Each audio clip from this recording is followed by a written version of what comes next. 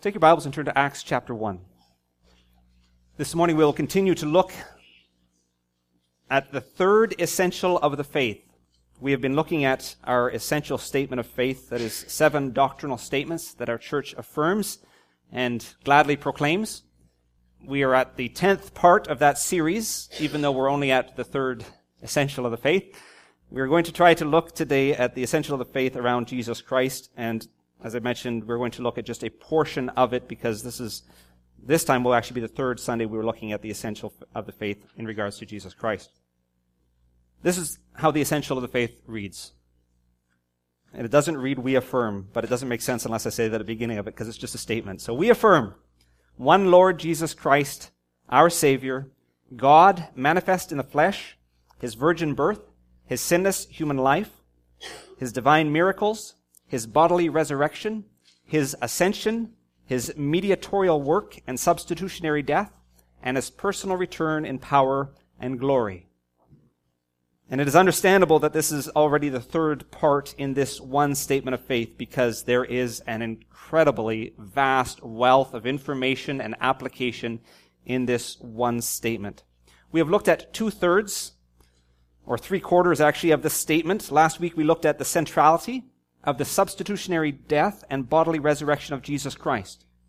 Even though within the statement they're not written in that order, they really cannot and should not be separated. That is, His substitutionary death and resurrection.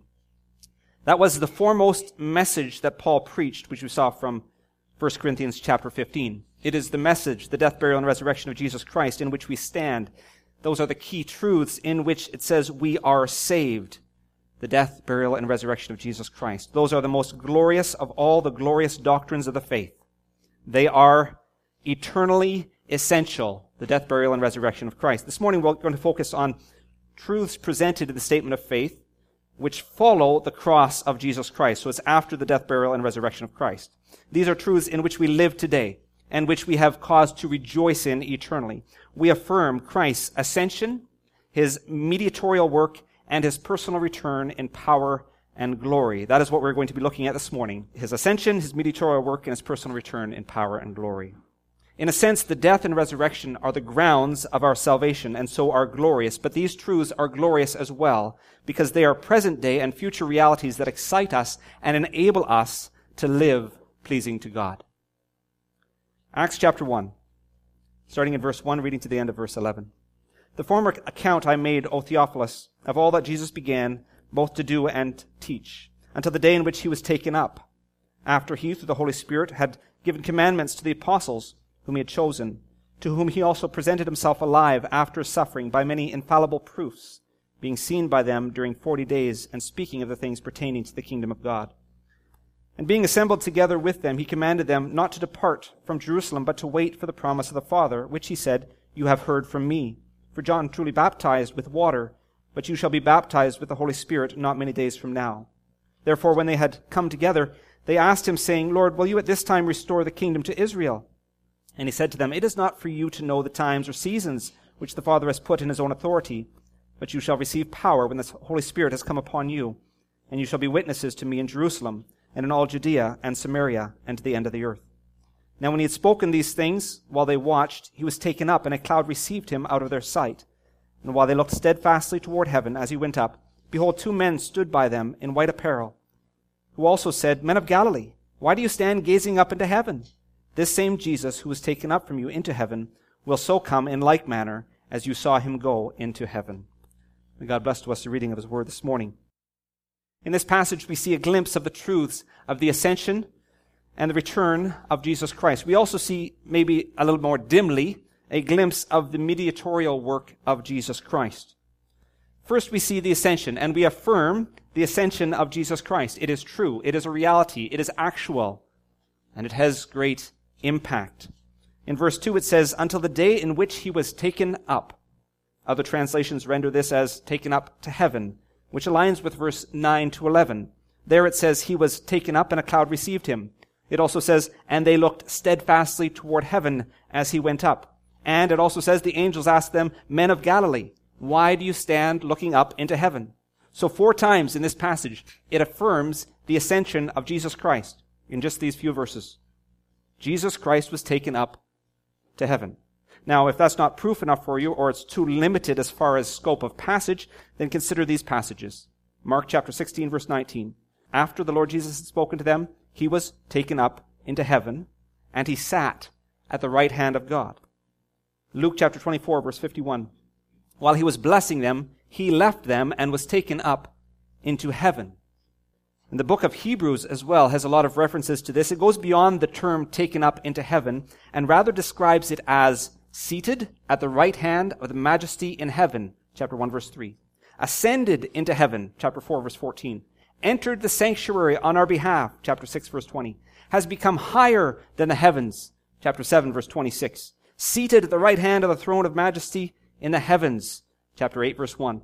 Entered the holy place made without hands into heaven itself, chapter 9, verse 24. Sat down at the right hand of God, chapter 10, verse 12. And sums it up in Hebrews chapter 12, verse 12. Looking unto Jesus, the author and finisher of our faith, who for the joy that was set before him endured the cross, despising the shame, and has sat down at the right hand of the throne of God. There is no doubt Jesus Christ has ascended. But what difference does it make? And why is it an essential? There are several things accomplished in the ascension of Jesus Christ, and although I don't have opportunity or time to deal with them all at length, I'd like at least to consider them this morning. Turn in your Bibles to Ephesians chapter 1, if you would.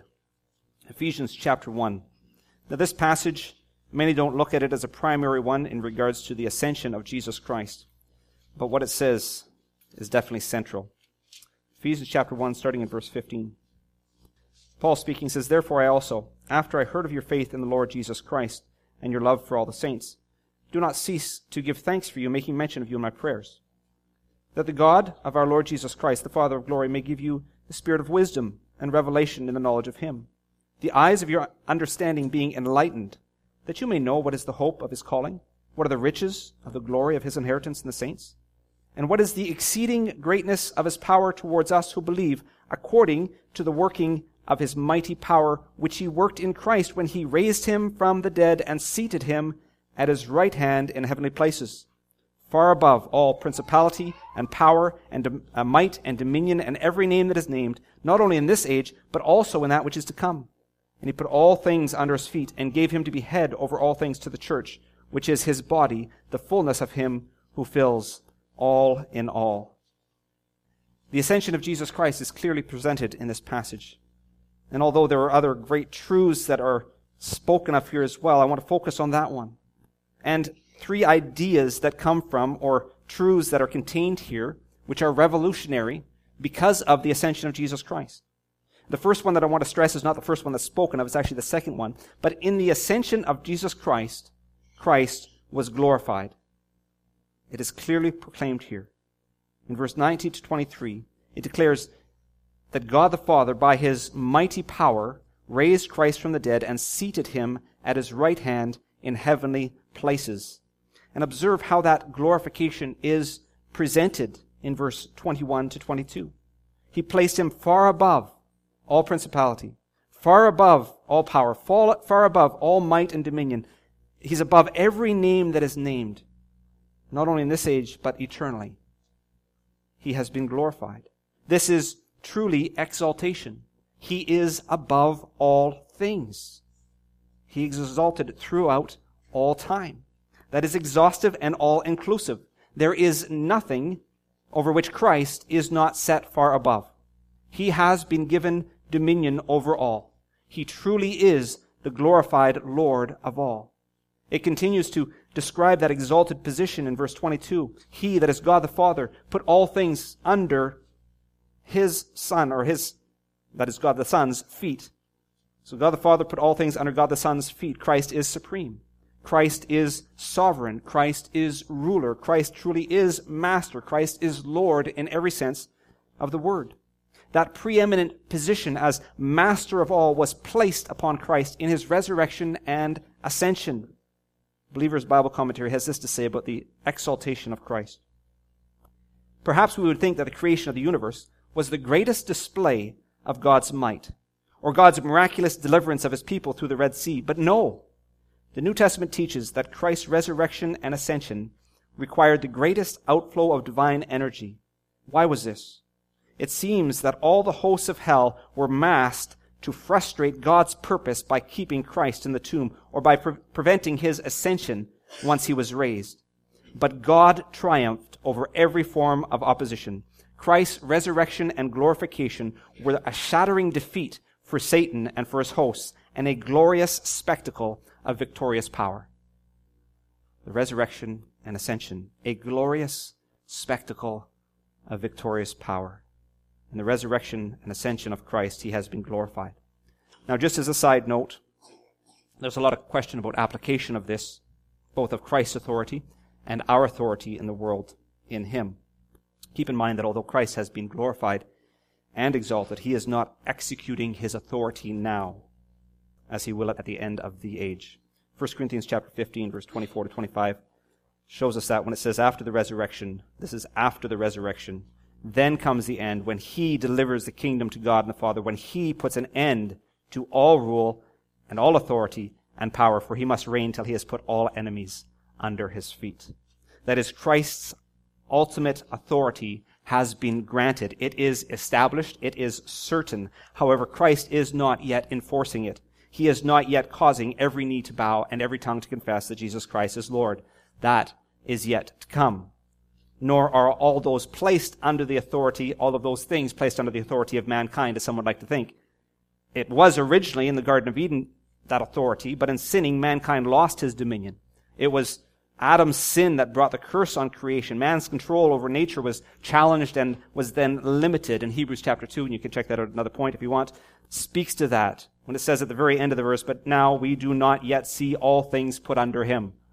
There is coming a day when that will take place.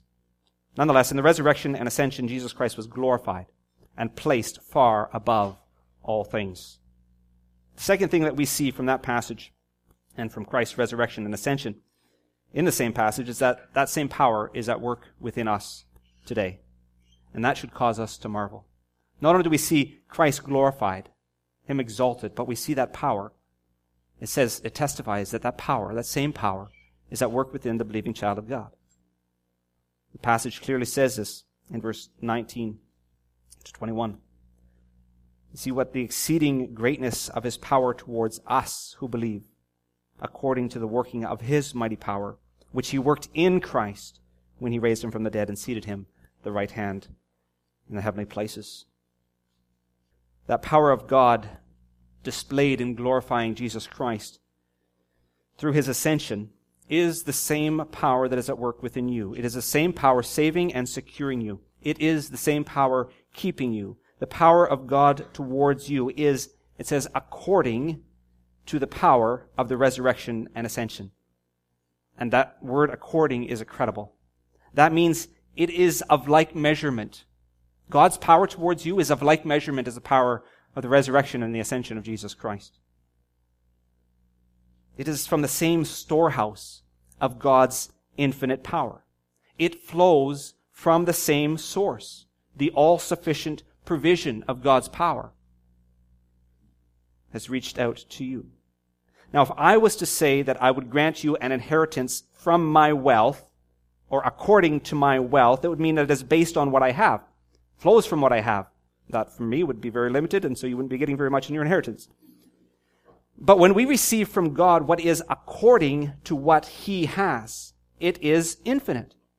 The source of the power is according to. Don't gloss over those words. This is God's mighty power towards you. It is in measure the same as the power that raised Jesus Christ and glorified Christ. Never doubt God's power to accomplish in you and through you what he desires. Simply yield to him and allow him to. The third thing that I would like you to see from this passage in regards to the ascension of Christ is that in it we see the church, the body of Christ, exalted.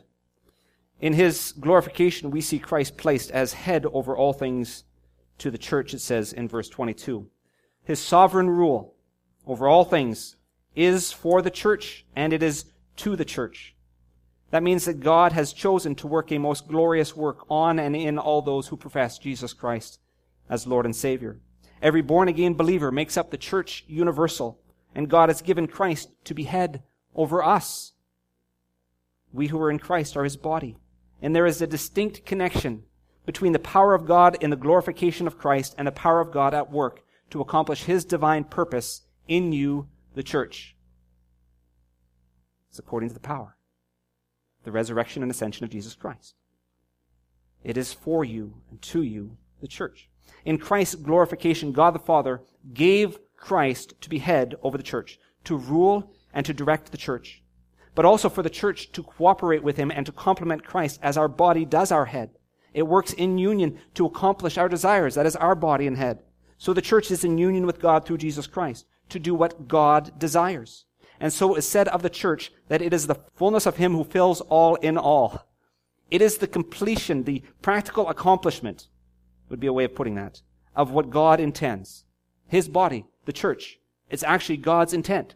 It's God's purpose. It's God's plan for this day and this age.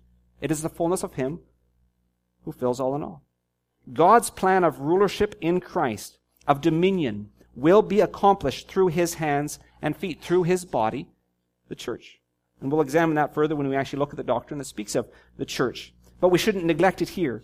God is doing a unique work in the church, his body. It is an eternal work, for we will never not be united with Jesus Christ as his body. We are one with him. He is exalted through the ascension, and that is in one sense for the sake of us, his body, the church. That leads us to the second point, second major point. We affirm Christ's mediatorial work. Now you may ask, what does Christ's mediatorial work have to do with the church being the fullness of him who fills all in all? Jesus Christ fills all in all. He supplies all defects in all his members, filling them with his Spirit. And even with the fullness of God, the church is said to be his fullness because Christ as mediator would not be complete in that sense if he had not a church. How could he be a king if he does not have a kingdom? This therefore contains or comes into the honor of Jesus Christ as mediator, that the church is his fullness. Now, even the term mediator is not one that we're terribly familiar with. The mediatorial work of Christ means Christ is the go-between, between man and God. Jesus Christ is the intercessor. By Christ, we have access to God. And through Christ, God reaches down and touches mankind. We often just look at it from one side. He is the mediator, both for man to God and also for God to man. The Believer's Bible Commentary says, a mediator is a go-between, a middleman, who can stand between two and communicate with both. Through Christ, himself man, God is enabled to approach men with forgiveness of sins. Consequently, any poor sinner can approach him and will by no means be rejected. Do you hear both directions in flow of communication there? God to man through Jesus Christ and man to God through Jesus Christ. These verses clearly speak of God reaching out to man through Christ. 1 Timothy chapter 2, verse 5 to 6, this is the key one.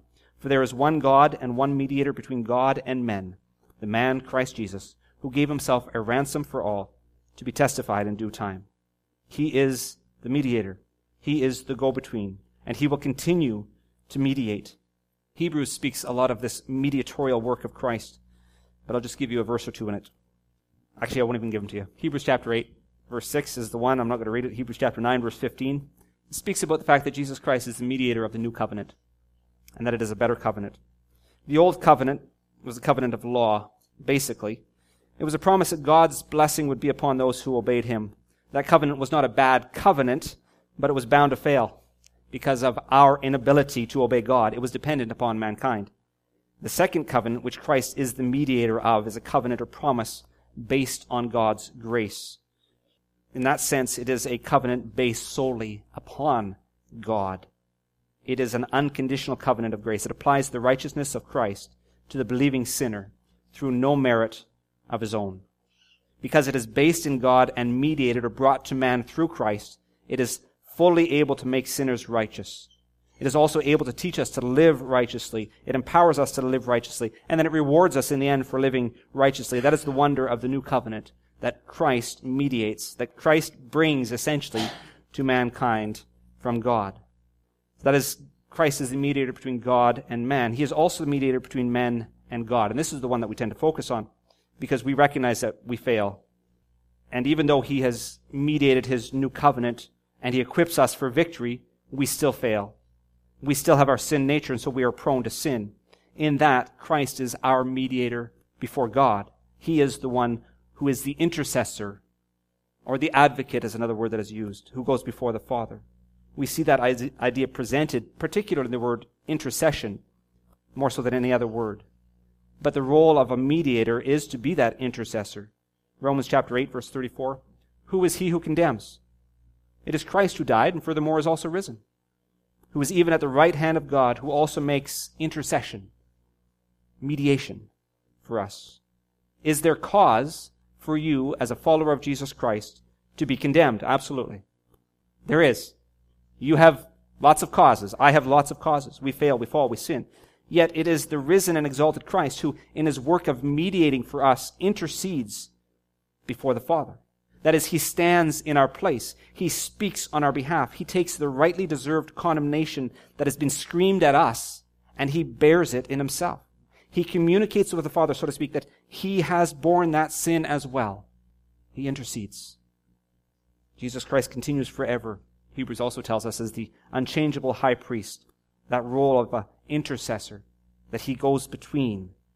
And when we do fall, he is the one who stands before God. That's also where we get the term advocate from in 1 John chapter 2, verse 1. Advocate and intercessor are not exactly the same. Advocate is more of a legal counsel standing before God. And it's an amazing word because it says there in 1 John chapter 2, verse 1, my little children, these things I write to you so that you may not sin. That's everything he's written before. And if anyone sins, we have an advocate with the Father, Jesus Christ, the righteous. Jesus Christ is our counsel, standing before God when we have been condemned by our sin. But he is the perfect advocate, the perfect counsel, because he is the lamb slain in my place. Christ advocates for the believing sinner by taking upon himself my guilt and paying the price for my sin. That is the kind of intercessor that we have. The mediatorial work of Jesus Christ is absolutely relevant, and it is absolutely essential. Without it, God's grace would not be mediated to us. And without it, forgiveness in Christ would not be mediated for us. He is the one who stands before the Father. If we stand before the Father without Jesus Christ, we have no hope. In Jesus Christ, we have all hope. We have all confidence. We have all assurance. My third point, I'm going to give it to you in brief notes, because we're going to come back to it next week. But it's a good one. We affirm Christ's personal return in power and glory. We affirm it. It's true. It's a reality. Jesus Christ is coming again. Going back into Acts chapter 1, he says, in like manner as he went, he is also coming again. Now, that doesn't mean it's going to be exactly the same. It's not going to be an idyllic situation, I don't think. It's not going to be nice and quiet with green grass and nice fluffy white clouds. Maybe there'll be some white clouds that says he's coming on the clouds. But when it says that he's coming like manner, it literally means that. He is coming literally and physically. Jesus Christ is coming in. Now, there's lots of discussion as to how exactly that looks. And are we talking his second coming in the rapture, or his second coming in judgment, his second coming in righteousness? I would encourage you not to get too caught up in all those, especially as this statement of faith, the reality is he is coming in glory and in power. And there are references which speak to both rapture and which speak to him coming in judgment. And it doesn't look to me like they're one and the same. One speaks about him catching us up to be with him in the clouds, and so shall we ever be with the Lord in 1 Thessalonians. And then there are others which are much clearer. I'll just give you a smattering here. Just one, actually. Matthew 25, verse 31. When the Son of Man comes in his glory, then he will sit on the throne of his glory. That's actually not the best one. The other one is about the wrath of God, and after the tribulation of those days, it says the sun will be darkened, the moon will not give its light, on it goes, everything's going to fall apart, and he will send his angels with a great sound of trumpet.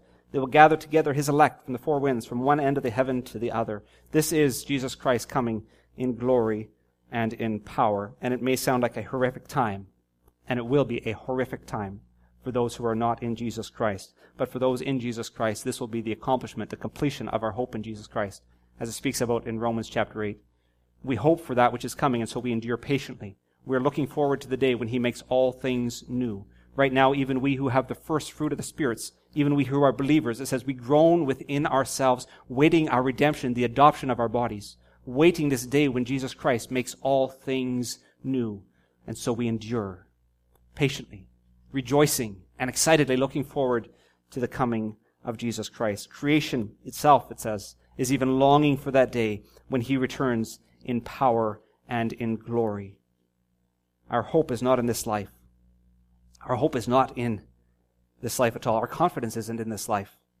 Our expectation is not in this life. It isn't even in what Jesus Christ will do in me in this life. Our longing, our confident expectation, our hope is for when Jesus Christ comes again.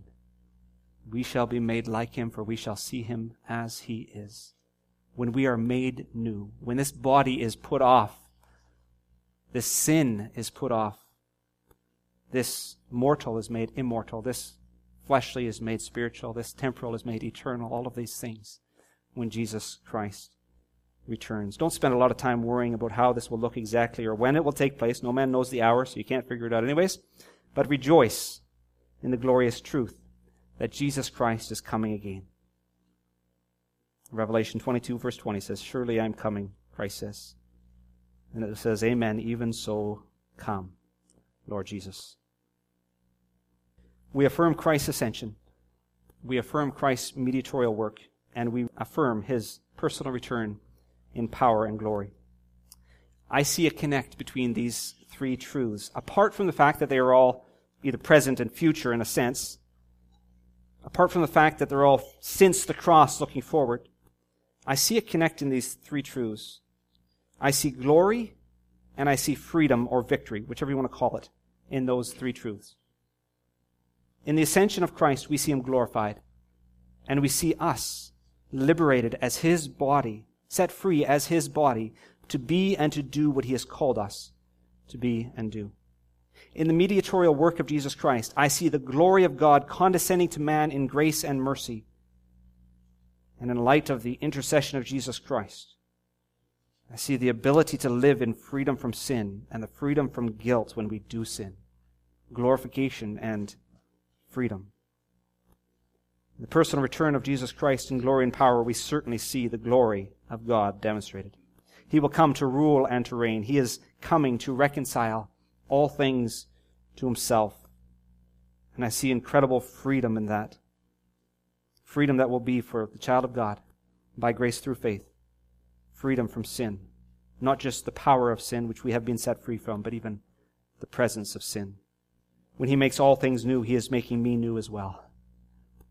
No longer will anything that is of Satan, anything that is of the flesh, anything that is of the earth, have sway over me in Jesus Christ.